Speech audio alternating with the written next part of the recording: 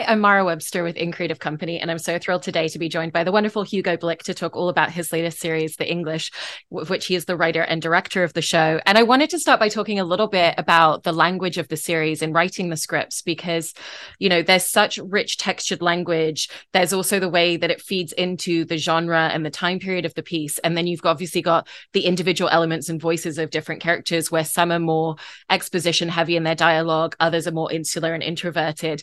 And so I was interested when you first started writing the scripts, how you really focused in on the specific language that you wanted to use overall, and then how that paired into the way you were finding the voices of each of the individual characters. Yeah, good question. Jimmy Stewart said that when he used to get a script for a Western, he sort of said, I could intuit whether a script had a chance of being good as a Western by being slim, a slim script. It's obvious, really, because, obviously there's a lot of action in there. So, want it to be baggy in dialogue to start with, because you're going to have the action. But I took him to heart because I think they are essential exercises in essentialism.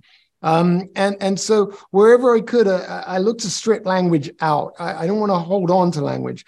Yes, it's an elevated space. The Western is operatic. It's called a horse opera. Everybody sings but the horses. That's the point. That's what they are. But if you can try and take on that kind of, I don't know, Steve McQueen thing, where you kind of cast off your dialogue so that when you get to say what you say gets heard. And particularly for Eli, Chaskey Spencer's character, that was the pursuit.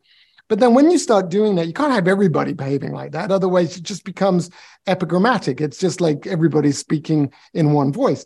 So I suppose, I hope that the interest is, say, Cornelia, Emily's character, she talks a lot. She's talking all the time, really. But she's talking all the time in face of a guy who's not saying anything at all. So between those two elements, there's some tension there. There's some intrigue, there's some stress. So in terms of language rhythm, you get this sort of syncopation. It's like jazz. And that's what I think is kind of effective. It's certainly in keeping with the genre, because the genre always had those rhythms. There's a wit to the genre when it's, I think, at its most interesting. And that's certainly something that the English looks to engage in. And speaking of genre in the directing of the show, I love how you've paid a real homage to it. There's moments of real tension and slow build. There's music that really utilizes the sounds of the genre. There's that, that classic close up on Chaskey's eyes at one point in the middle of a standoff. And so how did you find the spaces in figuring out what you wanted to do with the camera and how you visually wanted to tell the story, of finding those instances of, this is where I really want to bring the elements of the genre in, but this is also where I have a bit more freedom in terms of the modern landscape that I'm making this in? Well, by the time you're making it, you've stopped thinking about all of that, and you just make the picture that you kind of feels in your own DNA. But in your development of the picture, I spent all my time, it was a great pleasure, going back and watching the golden era of the genre, the mid-20th century, with particular interest in Anthony Mann. I loved Anthony Mann pictures. George Stevens, and then, of course, the great Clint Eastwood, Outlaw Josie Wales. What a picture. So you take all that on. You take a lot of what they speak about when you research how they look to make the pictures. Eastwood said, if you can, try and put your film schedule into the fall or spring, because the sun will be on the slant behind you. And, that's what the kind of things we engage with. And then there's the Sergio Leone, there's the Sergio Carbucci, there's the sort of spaghetti aspect of the story. And I got to shoot this picture in Spain. That outsider perspective I thought was really interesting and really integral. So there are all those elements as you're constructing your idea of the story. But when you film it, you just got to feel it. And although the technical side of it required the very big, heavy cameras, very big, heavy lights that we had to give it that classic look, and that meant we couldn't really move the camera very much technically, logistically. So if, such talent that there be in me, it was to try and figure where best to put the camera so it wouldn't move, so we'd still see the story. And hopefully that worked out. And in doing so, it made it kind of elegant and confident, because it doesn't look to roam around the set or the location trying to find out where the story is. It kind of seems to know where the story is and holds its frame. And after that, you just got to just feel your way through the filming. Because in a weird way, no matter how you prepare, the story will tell itself, no matter what happens. It knows what it wants to say.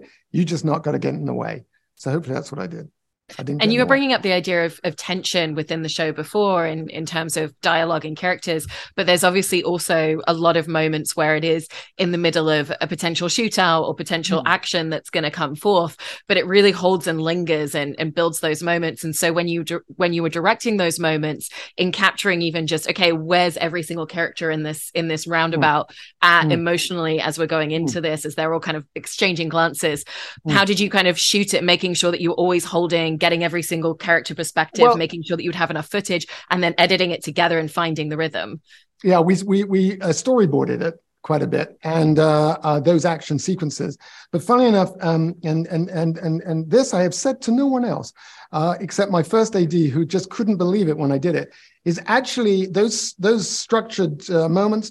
I stole my children's Playmobil and shot them for myself on my camera, each angle, and then took the photographs, made them into little strips, as it were, on paper, and sent my first AD pictures of my Playmobil, sold Cowboys and Indians that they had, for him to then make sense of how we were going to schedule it.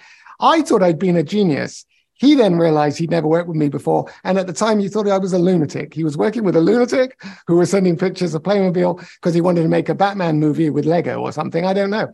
But actually, for me, I could show you now, shot to shot, the Playmobil and what I shot, and they look almost identical.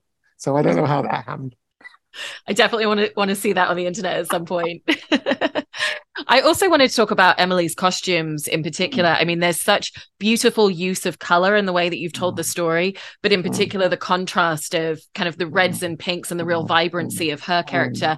And then you've really specifically detailed out costumes that follow the emotional trajectory, that follow her becoming more confident in this landscape and starting to absorb herself into it. And so what was the starting point of finding that visual aesthetic and then the starting point was that it was an opera. If you cast your mind to that first episode, if you've seen it when she first arrives, you have a number of essential elements in the super wide. There's one, it's a hotel space, there's a stagecoach, and then there's individual men. And we drop back to the wide, and you see this kind of essentialism in it. And in order for that to continue to feel essential, we needed to see a woman come out of there at that distance and understand it. And it was pink, this vivid pink coming out of the stagecoach. So then you got to see this essential femininity in this incredibly austere, dangerous, masculine environment. She looks as if she's Mary Poppins. She's literally Mary Poppins in a way. As she turns out, she thinks she's going to have control of the situation. She immediately loses control. But we underestimate her at our peril, the story's peril, because she starts to work her way back up into an understanding of the environment in the story. And as she does, her costume changes.